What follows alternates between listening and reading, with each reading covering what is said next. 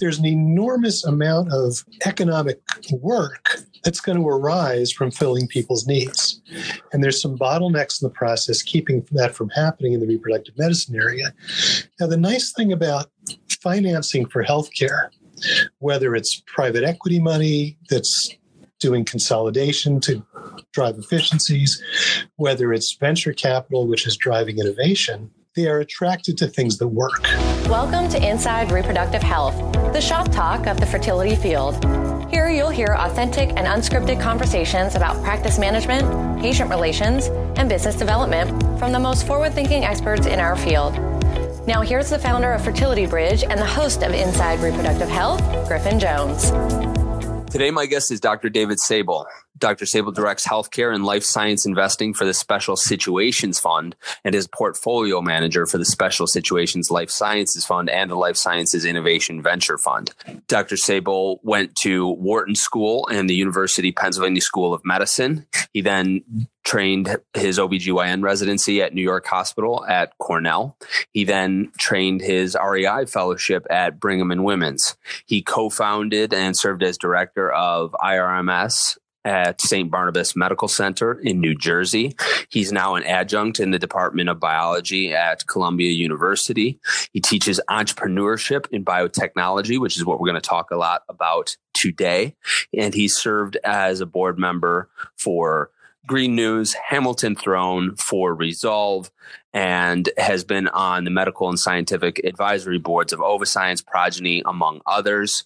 Today, he is featured on magazines like Forbes and a number of other media outlets and is active on Twitter and social media. Dr. Sable, David, welcome to the program.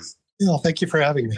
I am excited about this because you're the first person that I've had on the show thus far that I haven't met in person. The main reason why I asked mutual friends to connect us is because you are board certified REI. Now you manage a fund that invests in biotech. And I'd like to start with the elephant in the room, which is when I meet with just about everyone in the field at every given meeting, when you ask people what's their biggest concern, 4 times out of 5, the biggest concern is the consolidation that's happening in the field right now. And maybe before I even ask if you share that concern or what it is, could you give us just an overview of what's happening from your view?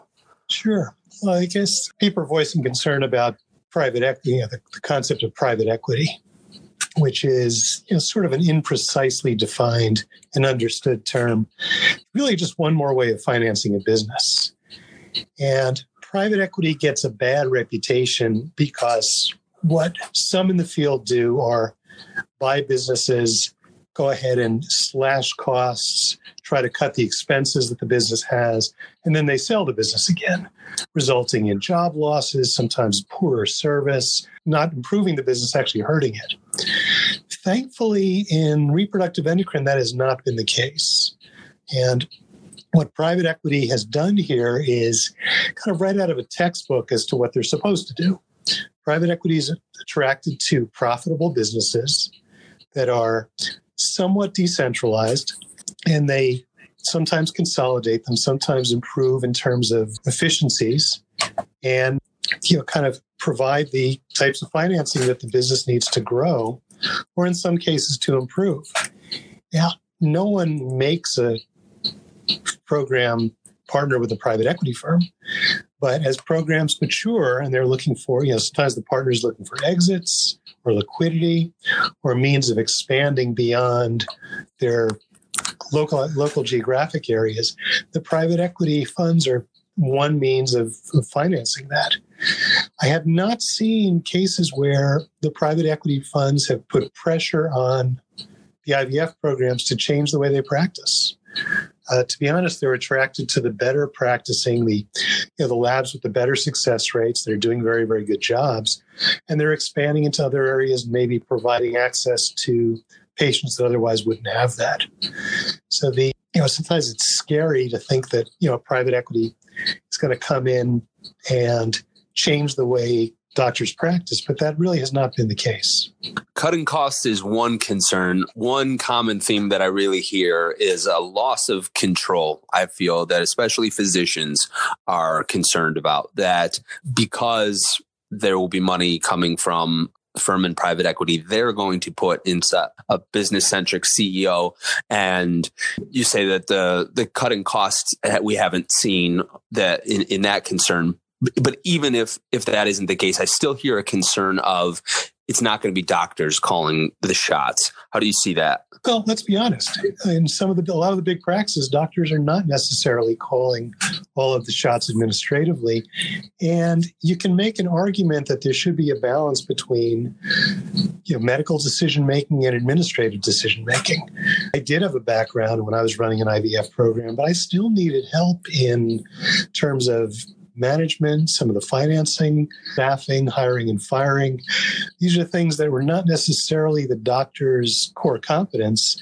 And as a program enlarges, takes care of more patients, does more and more cycles, it's probably better off that the doctors are spending most of their time doing medical care, research, and focusing on the clinical aspects rather than the enlarging administrative aspects of the practice. So I think that the fears that we'll have non-doctors kind of calling all the shots, really, it's doctors and reproductive endocrine are some of the more sophisticated businessmen within healthcare.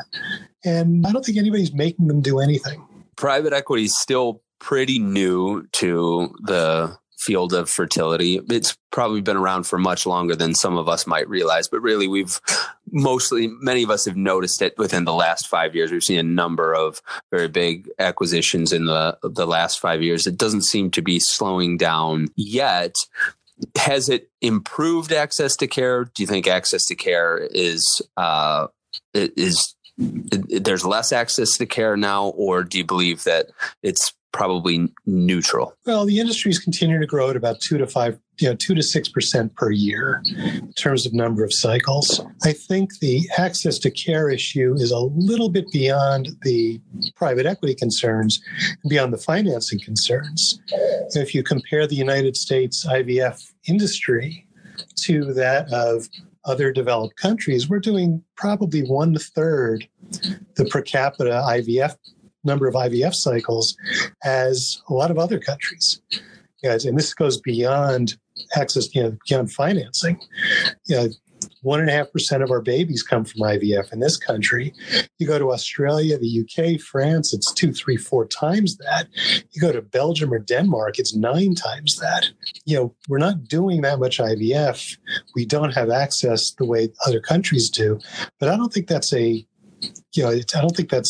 dependent on ownership or the financing of the industry. We've kind of fallen into based on the relatively limited number of programs we have about 480 programs, got about 1,100 or 1,200 reproductive endocrinologists that are practicing in the country. Everybody's making a decent amount of money. Everybody's very, very busy. So on the practice level and the provider level, everyone's doing a good job. They're providing very high quality care to the patients that they're seeing. What we don't have is any movement within the U.S. industry that's going to expand beyond the 250 to 300,000 cycles a year that we're doing now, which really grossly underserves the 7 million people with infertility in this country. And it really barely touches the approximately 100,000 or so couples that are at risk for genetic problems that we could be preventing with IVF. And we're very why not? Because couldn't one Smithian argument be that the introduction of capital and of commercial and market interests would scale the technologies and the services to a point where access to care and services could be expanded? Well, it could be, but we need to increase the throughput. You can only put so many IVF cycles in a given lab. You can only ask a staff of reproductive endocrinologists and their embryologists to do so many cycles per year. So we need to find ways of scaling it. Now, how do we scale that? One is by technology. Ironically, for a field that's very advanced and very new, we are still very kind of mom and pop, the way we run our IVF labs. There's very, very little standardization. There's very little automation of some of the repetitive tasks. Because of that, we're not expanding access to care the way we are in other parts of medicine. Secondly, we have a kind of a trade guild in the United States. We've got reproductive endocrinologists that go through fellowships. They are superbly trained.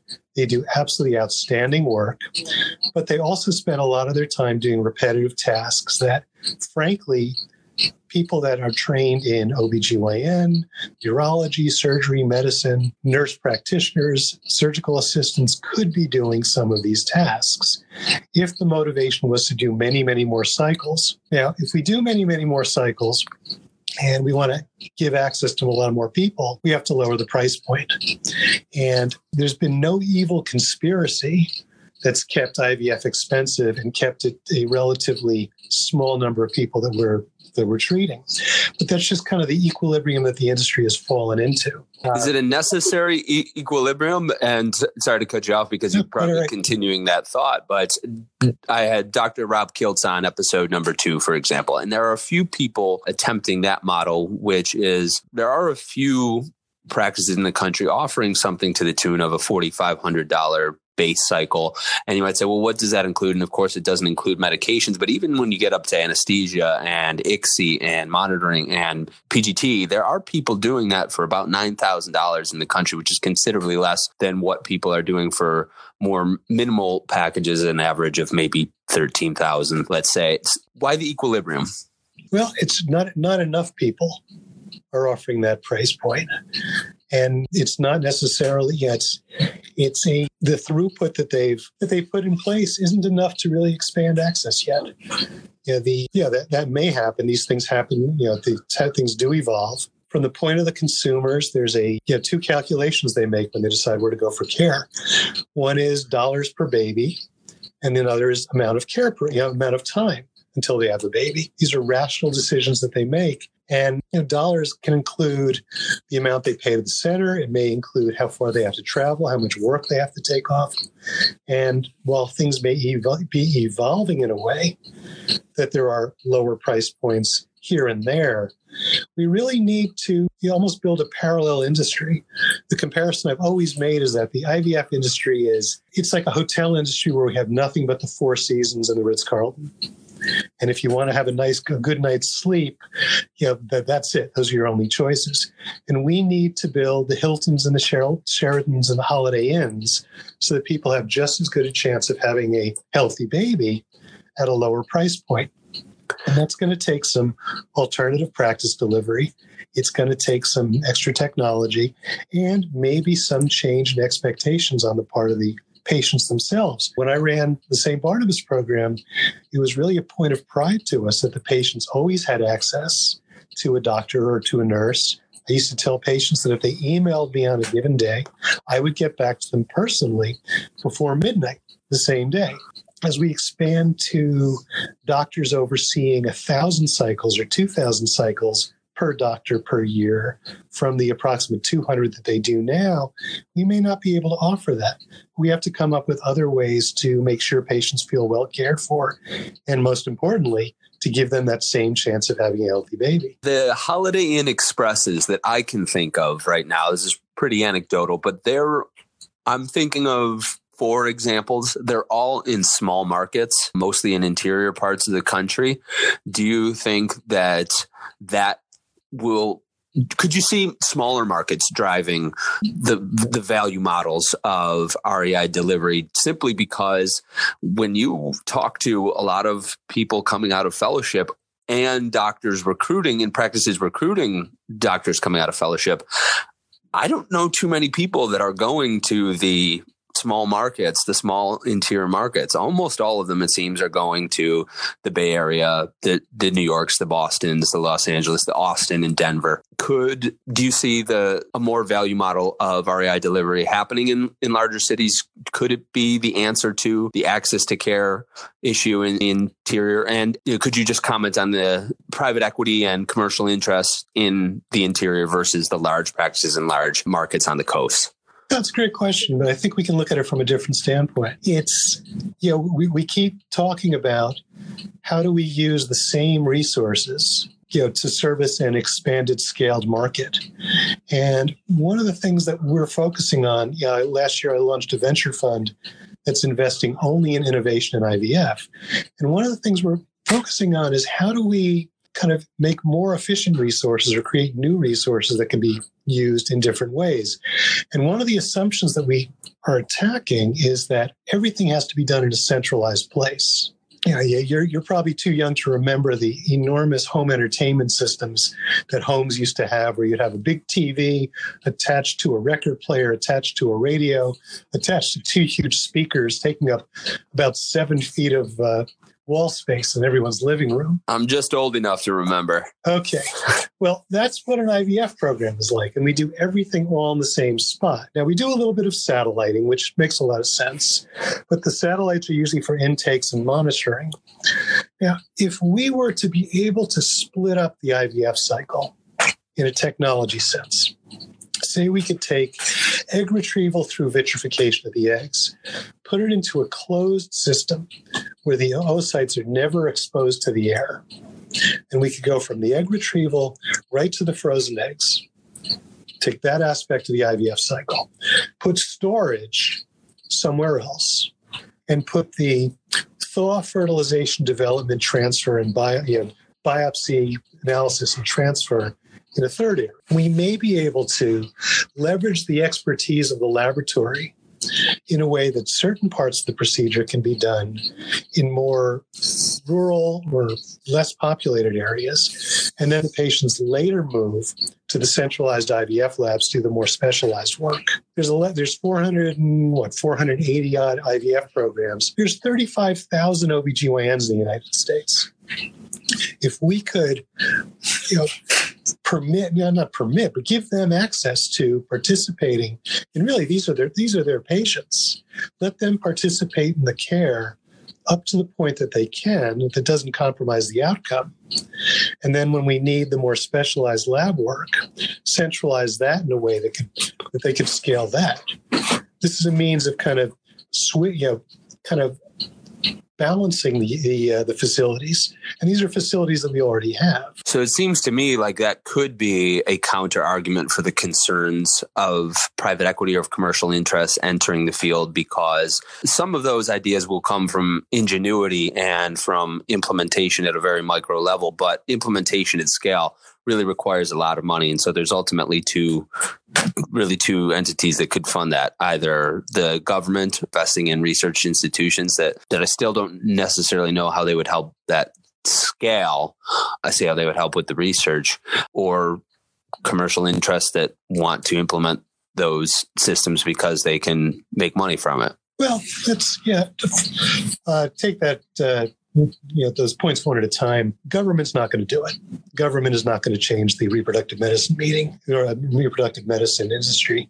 For one, they will not fund medical research when the sperm and the egg are in a dish together. That's not going to happen. Regarding the funding of the industry, it's been kind of remarkable to me, having gone into on the investing side and looking at the amount of funding that goes into other areas of healthcare.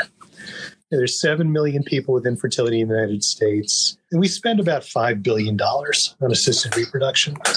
There's 15 million people with cancer in the United States, and we spend between $85 and $90 billion to take care of them. Now, I don't begrudge a penny of that. It's the rational use of, we're a wealthy country. We should spend a lot of money relieving suffering and curing people from cancer. But there's an enormous amount of economic work that's going to arise from filling people's needs. And there's some bottlenecks in the process keeping that from happening in the reproductive medicine area. Now, the nice thing about financing for healthcare, whether it's private equity money that's doing consolidation to drive efficiencies, whether it's venture capital, which is driving innovation, they are attracted to things that work. And for example, in cancer and oncology, you have survival rates, which are relatively easy to measure. In reproductive medicine, we have pregnancy rates, and we are one of the more accountable areas within medicine, so that we tend to fund things that work, and patients will be attracted to things that work. And as we make investments in technology that make it easier to provide care cheaper and or to let people that have not had the opportunity to provide care, give them the chance to provide care, you're going to see the price drop as the supply expands. So some of that will be, large investments from large institutions. Some of it will be just kind of organic investments by people in areas that previously couldn't provide this service. And some of it will be leveraging existing facilities and labor in a more effective way. The concern about consolidation is that many people believe that within 10 years, the field will be really run by 4 or 5 large practice groups. And the reason why I don't share the concern to that degree is because I see the potential for a similar pattern to what we've seen in breweries and beer companies and regional banks and global banks, in that you have SAB, Miller Coors, and Anheuser-Busch InBev that seem to have purchased everything, but then the middle-size companies like Yuengling and Sam Adams start purchasing smaller microbreweries, but then starting the entire cycle anew every time, it seems, is 12 new micro or craft breweries popping up in every city every 5 years. And of course, we don't see that rapidity or scale in our field. So when I think of the 3 or 4 practices in the country that are independently owned, that are growing at a really fast rate, if they wanted to expand beyond their marketplaces, these are groups that don't belong to a large fertility network. I think they would be better off going to the private equity firms themselves, because I think these are groups that have a different vision, a different model than what the current fertility networks could offer them. And so I see, and many of these folks have come from either visionary doctors that have left large practice groups or left universities or health systems. And I see this continuing to maybe not increase, but to be steady, at least to the point where we have the introduction of new players every few years. So I'm not so worried about this impenetrable set of 4 or 5 practice groups that control all of the market or own all of the market within the next decade or two. How do you see the introduction of new players coming into practice ownership in the next decade or so? Oh, I think yes. As opposed to the beer industry or the hotel industry, the IVF, we should be doing well over 1 million IVF cycles a year just to take care of infertility patients, and that doesn't include the many patients we should be doing to prevent disease and to, preserve fertility after cancer, things of that sort. So, in the United States or most of the developed world, if you want a bottle of beer, you can get one. Here, there is an enormous untapped market of people that just have no access to IVF. So, I teach a course in entrepreneurship, and I like to tell my students, don't let the availability of a type of financing dictate the way you run your business or the business that you want to grow and build. And there are a lot of very creative ways to build what will be enormously successful, profitable, and more importantly, businesses that'll provide care to people that really need it, that can't have it now. That can be done with a lot of different ways of financing them, private equity being just one of them.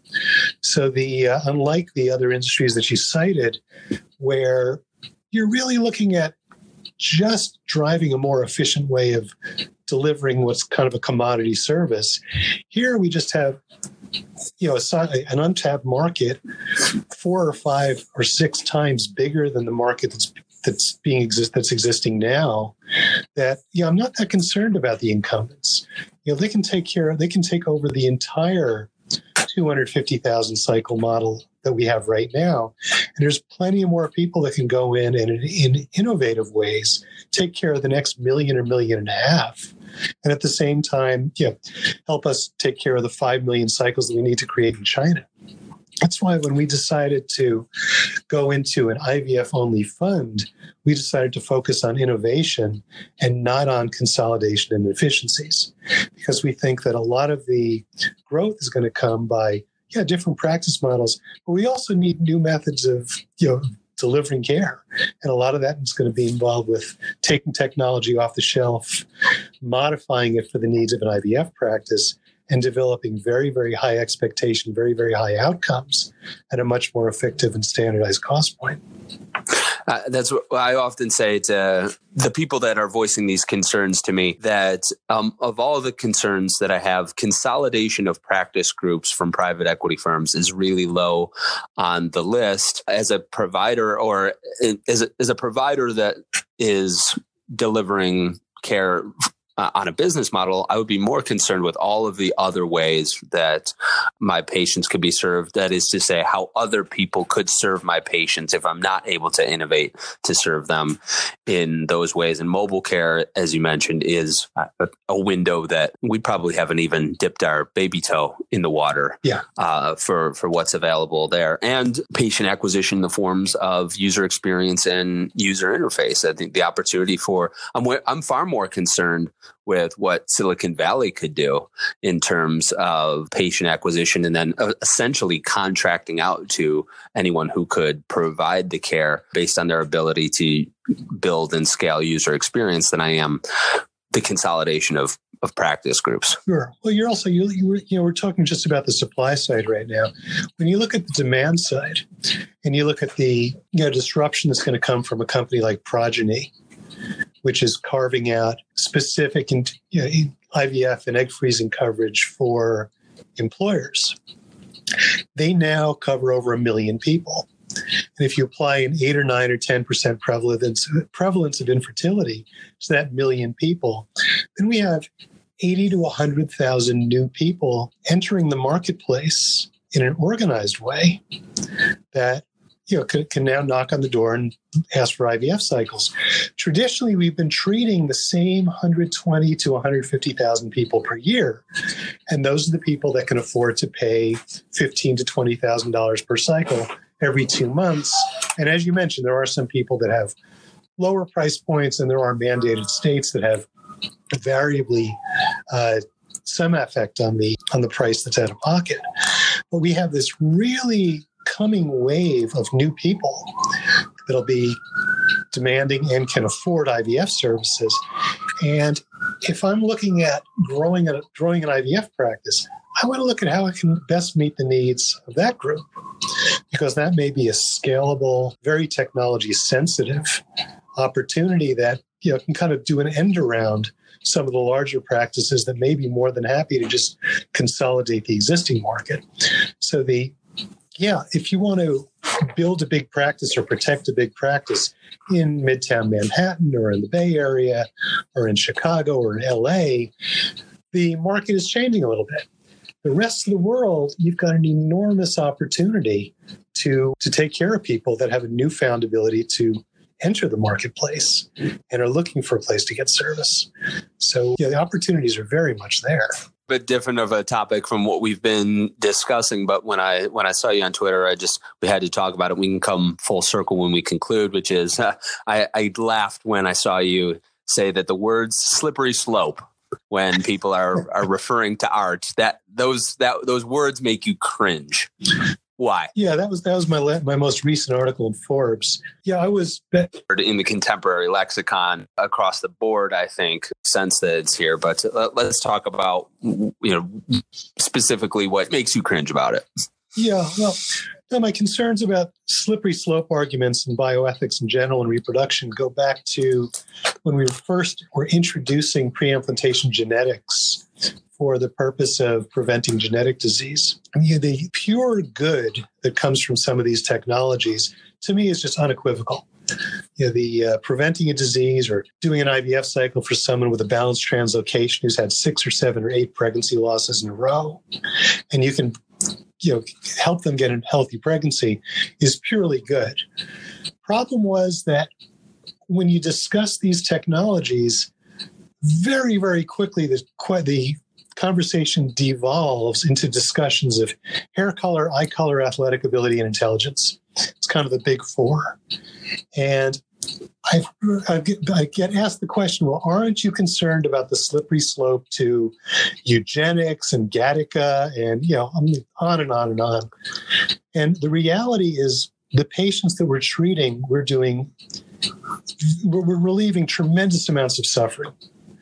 And the attention that gets is so overshadowed by these potential things that we could do with this technology if it's misused or used in an inefficient way. Now, yes, we can use pre-implantation genetics just for sex selection, and there's certainly a lot of people doing that. But at the same time, we can do it for tremendously wonderful things. To the more casual observer, these things get lumped together, and the good just gets pushed away. More seriously, the patients who are using these technologies to have a family in a healthy way, in ways that they couldn't without them, they hear the news reports, they read the articles, and the comments that are on social media about the evil eugenic things that we do in assisted reproductive technologies. And I've had patients, back when I was practicing, second guess or or being concerned that they were in some way, doing something that was ethically questionable.